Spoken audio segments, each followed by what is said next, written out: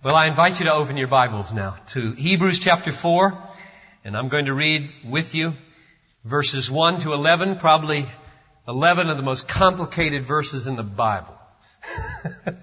And I say that just so that as you're reading and you're scratching your head, how in the world does this hang together? You won't think that I didn't realize that. But Hebrews is tough. It's a tough book, and it's in the Bible, which means, among other things, that God intends for Christianity to carry in its wake literacy. In fact, I've thought that Christianity in its mission is fundamentally literacy work. Teaching people how to read God's Word for themselves so they're not dependent on preachers and missionaries and Sunday school teachers. Well, this is tough. And we'll do the best we can with it. Maybe you're sharper than I am and it will just all fall together very plainly for you. But we'll tackle it and deal with as much as we can pack into a few minutes here. Hebrews 4, 1 to 11. Therefore, let us fear. Now I'm going to pause right there because I know about 300 of you have the NIV in your lap, which doesn't say fear. It says be careful to, or something like that, and it's one of those irritating paraphrases that I have to deal with as a pastor, knowing that my people have all kinds of versions out there, when the literal words are very simple and very straightforward. Therefore, let us fear. So you NIV holders just have to adjust to what I tell you this means, and then if you don't believe me, go to the RSV, go to the NASB, go to the King James Version, who all take it like it is. Therefore, let us fear, lest while a promise remains of entering His rest, any one of you should seem to have come short of it, the rest. For indeed, we have had good news preached to us, just as they also. But the word they heard did not profit them, because it was not united by faith in those who heard. For we who have believed enter into that rest. Just as He has said, as I swore in my wrath, they shall not enter my rest. Now that's an odd sequence of thought there, but it means, I believe, He has told unbelievers, they will not enter my rest. Therefore we know that those who believe enter His rest. Although His works were finished from the foundation of the world. Speaking of God's rest when He finished creation. For He has thus said somewhere concerning the seventh day, and God rested on the seventh day from all His works. And again in this passage, namely Psalm 95, which he quoted a chapter earlier, in this passage, they shall not enter my rest. Since therefore it remains for some to enter it, and those who formerly had good news preached to them failed to enter because of disobedience, He fixes again a certain day today, saying, through David after so long a time, just as has been said before, today, if you hear His voice, do not harden your hearts. For if Joshua had given them rest, He would not have spoken of another day after that. There remains, therefore, a Sabbath rest for the people of God. For the one who has entered His rest has himself also rested from his works, as God did from His. Let us therefore be diligent to enter that rest, lest anyone fall through following the same example of disobedience. Father, I ask that You would take this passage of Scripture, which has some mighty rich hope in it, and open it to us. You be the teacher this morning. You shed light on this passage that You inspired in the beginning for our great faith's sake and for the salvation of the lost in this room. In Jesus' name I pray. Amen. Now chapter 3, chapter before this one, ended with a warning that it was through unbelief that the Israelites did not get to enter the promised land of God's rest. See that in verse 19? You just jump up a verse. Verse 19 of chapter 3. And so we see that they were not able to enter, namely the promised land, the rest, because of unbelief.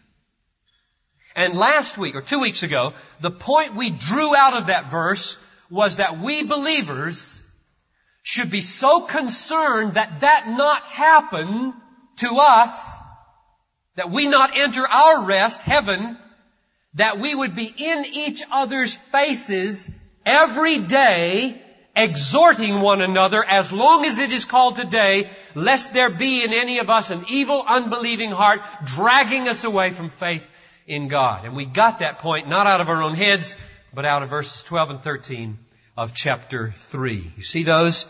They are the foundation of our small group vision at Bethlehem. Take care, brethren, lest there should be in any one of you an evil, unbelieving heart in falling away from the living God. But rather, encourage one another day after day, as long as it is called today, lest any of you be hardened by the deceitfulness of sin. In other words, since it was through unbelief that they did not enter.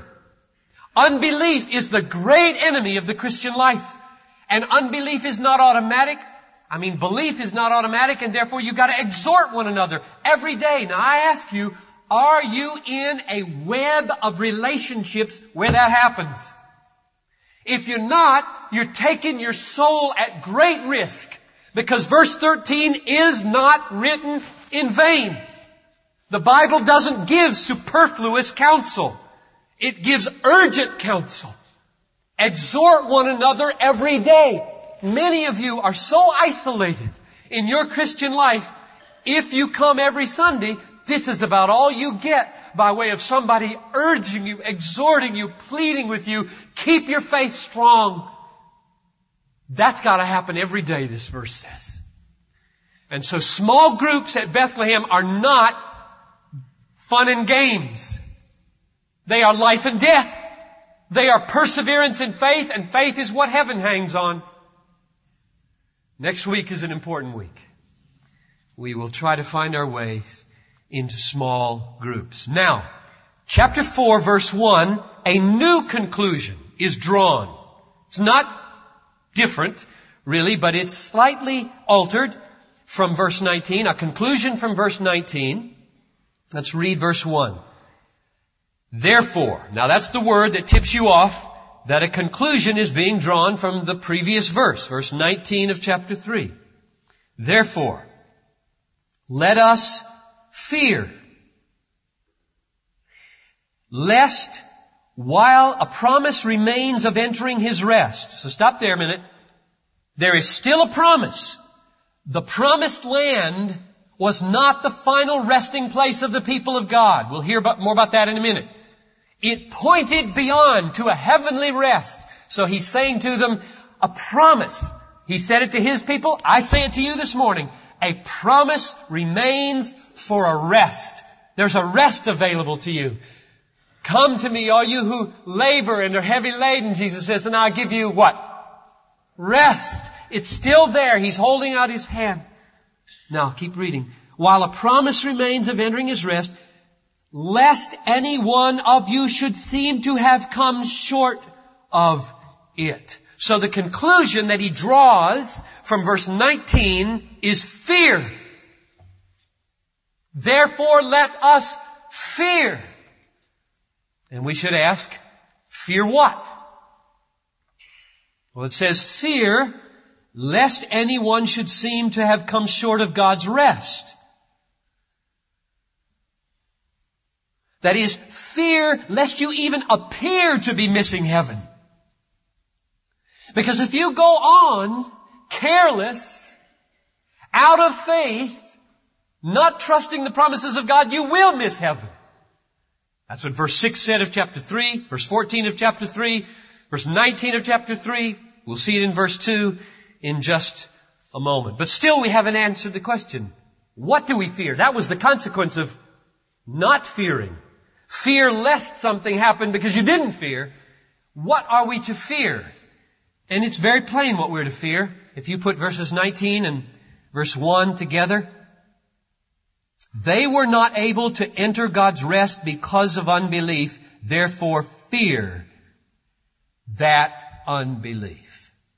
That's what we're to fear. Fear unbelief. Fear not trusting God. Fear not trusting the promises. Fear being neglectful of the Word of God and just blithely passing over it and not cultivating your strong confidence in it. Fear that. Now let's confirm this by looking at verse 2. Verse 2 begins with the opposite word from therefore. It begins with for or because, which means that not an inference is being drawn, but a reason is being given. What's the reason being given for fearing? Verse 1 says fear. Verse 2 says for, indeed, we have had good news preached to us just as they also, but the word they heard did not profit them because it was not united by faith in those who heard. It's exactly the same argument as verse 19. You see that? Verse 19 said, because of unbelief they could not enter the promised land of rest. Therefore fear. And now it says in the connection between verse 1 and 2, fear because they heard the good news just like you, and it was of no use to them. Why? No faith. Therefore fear, no faith. Fear, no faith. Fear leading your life in a kind of, I believed a long time ago, but not having strong confidence in the promises of God and the leadership of God today. Today, as long as it is called today, believe, trust the promises of God. You know, you might ask, I did, whoa, this is an amazing statement. Good news was preached to them just as to you? Or we have heard good news preached just as they also? Whoa, I thought the Old Testament was bad news and we got good news. I thought the Old Testament was law and we got gospel. Wrong. This is one of the clearest verses in the Bible that there's gospel in the Old Testament and there's gospel in the New Testament, and it's the same gospel, although the foundation, the massive foundation of the gospel had not yet been laid in Jesus Christ crucified and risen. So what was the gospel in the Old Testament? I wonder, if we had a little test this morning, what would you say was the gospel in the first 5 books of the Old Testament? Or any of it? Well, let me read some gospel sentences from Mount Sinai. Let's just go right to the center of the law. If you have the impression that the law of God is not good news, listen to this word. It's Exodus 34, verses 6 and 7. It is the centerpiece of the law of God. And it goes like this. The Lord proclaimed His name. The Lord, a God compassionate and gracious, slow to anger, abounding in loving kindness and faithfulness, who keeps loving kindness for thousands, who forgives iniquity and transgression and sin. If that's not gospel, I don't have a clue what gospel is.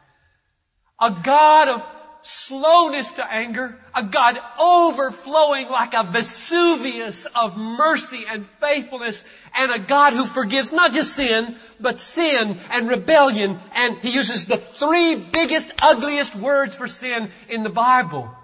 This is gospel. The forgiveness of sins is at the center of the law, and it's gospel. So these people had heard the gospel. Not only had they heard a God who forgives sins mercifully and freely, but they had heard promises of rest. For example, in Numbers 14, 8, and 9, as they're ready to go in to the promised land, and these rascal 10 no good disbelieving spies say, we can't do it. There's tall people in there. And good old Joshua and Caleb, bless them. Those boys over there named Joshua and Caleb, great names to name your kids. These two, I'll call them scribes. These two spies came back and they said, God has said, it's our land, we can do it. There's a rest, there's milk, there's honey. It's ours if we'll believe God. So those were promises that they were laying hold on. But the mass, according to verse 2 here in our text, it did not meet with faith. And they fell in the wilderness, which is all symbolic of us falling in this world and not making it to heaven if we do not believe. So they had the good news. We've got the good news. They had no faith. They fell, and he's pleading with his readers. Fear that happening to you. Fear it.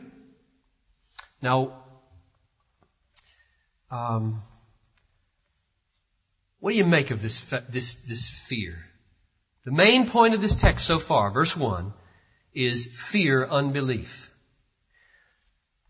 The last sentence of the paragraph that I read, verse 11, kind of like a sandwich. We got piece of bread at the beginning, piece of bread at the end. Makes the same point with different language. Look at that. If you want to see it expressed differently than fear. Verse 11. Let us therefore, so he's drawing his big conclusion again. Let us therefore be diligent to enter the rest, lest anyone fall through following the same example of disobedience, like those Israelites. And in the middle, between those two verses, he unfolds the Israelite experience of failure and all the different ways that rest was being developed. So be diligent. Now, if you've been with me for the weeks we've been on Hebrews, and you're going to see it again and again, this book is relentless in calling us to a new kind of Christianity that many people live. Namely, it is a life of continuous vigilance. Remember chapter 2, verse 1. Pay attention to what you've heard. Chapter 2, verse 3. Don't neglect your great salvation. Chapter 3, verse 1. Consider Jesus. Chapter 3, verse 8. Don't harden your hearts. Chapter 3, verse 12. Take care against an unbelieving heart. Chapter 3, verse 14. Exhort one another every day. And chapter 4, verse 1. Fear unbelief. So the great lesson of this book and of this text is that the Christian life is a day by day, hour by hour trust in the promises of God and fear of not trusting the promises of God, because it is so dangerous not to trust the promises of God, because it's not automatic. I think in much church life in America, there's this automatic Christianity syndrome. You do a thing at a certain age. Pray, walk an aisle, sign a card, or whatever. You do a thing. And then the mindset is, it's automatic. It's automatic. This gap, this next 50, 60, 40, 100 years, is just automatic. And rest. This book is written to blow that to smithereens. Vigilance to remain faithful and bear witness to the reality of that wonderful moment when I knelt in Fort Lauderdale, Florida by Ruth Piper's knees and said, Jesus, come into my heart. I'm a sinner. I need forgiveness. Amen. The only reason I validate that is because I'm standing here today, believing if I were out rejecting the Lord and living like the devil, I'd put no stock in that little prayer whatsoever. Perseverance in faith validates our conversion. Conversion doesn't excuse a life of rebellion and sin. Now here's the question that's facing us. Faced me anyway. You mean, Piper, at this point in the text, that the Christian life, the ideal Christian life in this age, is a life of constantly being afraid of being lost. So Christians should be constantly afraid of being lost. Is that what you're telling us? Cool. Neat life. Constantly being afraid of being lost. Is that what you're saying? Well, now before I answer that, I just want to make sure that you don't query John Piper about that, but the writer of this book about that. Okay? I'm just reading the book. Verse 1 says, therefore, fear. This is the book. And so let us tone down our cynicism just slightly and say, okay, John, we stand with you before the book. We hear the word, but we're perplexed. Me too. Okay? That's all right. Be perplexed before the word. Then you humbly say, Lord Jesus, I need some instruction here. This doesn't sound like good Christianity to me, to lead a daily life of constantly being afraid of being lost. So what do you mean, therefore let us fear? Now the first way to answer that question is to go back to verse 15 of chapter 2 and remind ourselves of something glorious. Chapter 15 of verse 15 of chapter 2, it says, Christ came and He died. Why? To deliver those who through fear of death were subject to slavery all their lives. Now let this word be heard loud and clear, lest you walk out of here saying something wrong that I said. Loud and clear. Jesus Christ died to make you fearless before death and the devil and the city and the mission field and cancer. He died to make you fearless people. Most dangerous neighborhoods, fearless. The unreached peoples, fearless. Speaking to my friend on the sidewalk about Christ, fearless. How? Through promises. I'll help you. I'll strengthen you. Fear not, neither be dismayed. I'll help you. I'll strengthen you. I put my hands on Oscar at 7:20 before he got on the plane like 20 other people did. And I said, fear not, for I am with you. Be not dismayed, for I am your God. I'll help you. I'll strengthen you. It's an issue of, do you believe that promise? If you believe that promise, fear goes. And the one thing left to fear is not believing it. Does that make sense? There's one thing to fear in this world, not believing the promises that make you fearless. Can you handle that? There is one thing to fear, not believing the promises that produce fearlessness. Got a lot of kids in the room. Hang on. The kids understand this well. So listen. Punch them. Don't let them draw while I'm saying this, okay? Kids, you know what I'm talking about because you can remember.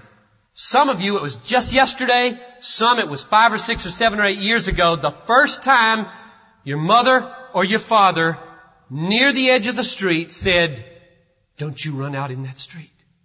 Firm, stern face, voice lower than usual, a scowl.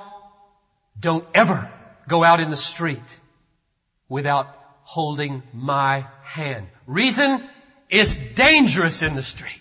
Cars go by 30, 40, 50 miles an hour. You're dead. They kill you on the street. You don't go into the street. I love you.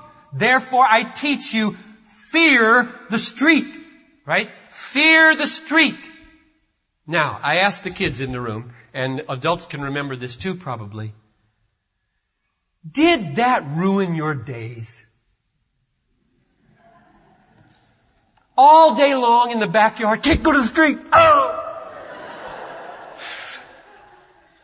The park is ruined, the backyard is ruined, the sidewalks are ruined, the beach is ruined because I can't go to the street. It didn't ruin your days. It didn't ruin anybody's days. You didn't lose any sleep over it. Mom and Dad are wise. They're good. They love me. I don't need the street. I got a yard. I got a sidewalk. I got friends. Only a couple times it got in your face when the ball rolled in the street. Suddenly, the memory. Ooh, this is a scary place. Be afraid. Don't go out there. Or a tempter on the other side. Come on over.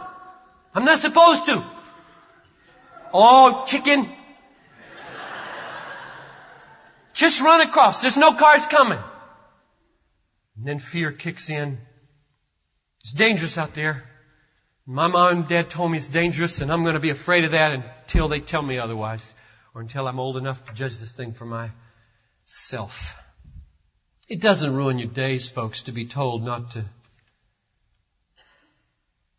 or to be told to fear unbelief. It doesn't ruin your days. You get up in the morning, and if you're not trusting the promises of God, you remember this is a fearful thing. And you go to the Word and you say, God, deliver me from fear and unbelief, and restore the joy of my salvation, and feed me with your promises so that I recover strong confidence.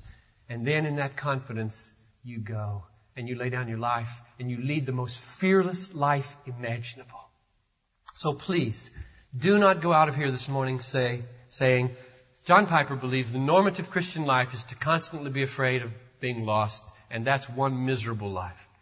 I'm saying, would you enjoy the backyard of God's promises? Would you enjoy the sidewalks of God's promises? Now, mind you, there are some gangs on the sidewalk. And there are some unreached peoples in the backyard. And there are all kinds of bugs and diseases crawling around off the street, which you don't need to fear because you're not unbelieving, but believing. One more thing and we're done. I need to do a little bit with verses 3 through 10. Now these are the hard verses. These are complicated verses, but I think I can give you an outline at least. A very brief, quick closing outline so that you could spend, if you're so inclined, and I hope many of you are, time meditating on these verses, which are the foundation now that there was revealed in the Old Testament a rest for the people of God. A rest to rest in, believe in, come to. So let me give you 5 quick points of history that this writer refers to develop the fact that there's a rest for the people of God. That's all he's trying to do in these complicated verses, is to show you there's a rest for the people of God today. In his day, 2,000 years ago, and in our day, 1996. So, period number 1 is creation. Verse 4. He has said somewhere. There weren't any verses and chapter divisions, by the way. He couldn't say Genesis 2:2. There was no Genesis 2, verse 2. The chapter divisions and verse divisions were added about 1,600 years later. At least the verse divisions were. He has said somewhere concerning the seventh day, God rested on the seventh day from all His works. So the point he's saying here is, God has a rest. He's a restful God. He's not a harried, busy, overworked God who's got no time for people. He's a restful God, and you can come to me, all who are labored and heavy laden. I'll give you rest. So a rest was opened for the people of God when God finished His work and said, here I am resting. Number 2, he says, in the wilderness wandering, the people rebelled and didn't enter their rest. See that in verse 5. He's quoting Psalm 95 now. Again in this passage, they shall not enter my rest. And so the picture here is of the promised land as the rest of God, and they were unbelieving, and so they were not able to enter the rest. Which now raises the question, well, is there a rest for the people of God? Was it meant to be the promised land, and they didn't enter the promised land, and so it's all over? No. Number 3, the time of Joshua. Verse 8. For if Joshua had given them rest, you see, eventually God let them in to the promised land through Joshua. Was that it? Was that the rest that God had promised? He says, no. If Joshua had given them rest, he would not have spoken of another day after that. And what he's referring to there is Psalm 95 in the time of David. When the writer, David, looks back and says, they fell and didn't enter God's rest, but today he opens another rest. Look at verse 7. This is period number 4, the time of David. He again fixes a certain day, today, saying, through David, after so long a time, so that's about 300 years between Joshua and David, after so long a time, just as has been said before, today, if you hear His voice, do not harden your hearts, but rather enter into God's rest. There's one last period, namely, the time of the writer, when he was writing for the people.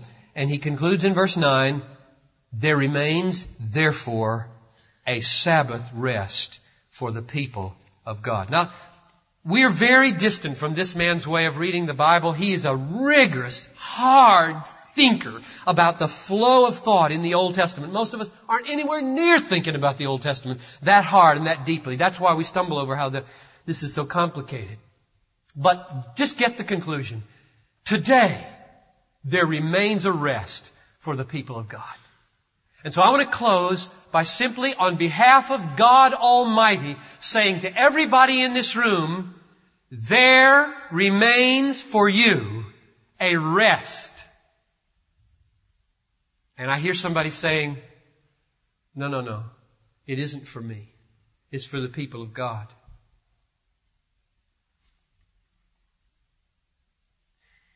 Now, if God were here, which He is, what He would say, which He does, because I'm just going to read it out of His Word, is this. You are a part of the people of God if you believe. Look at verse 3. Verse 3 says, we who have believed enter that rest.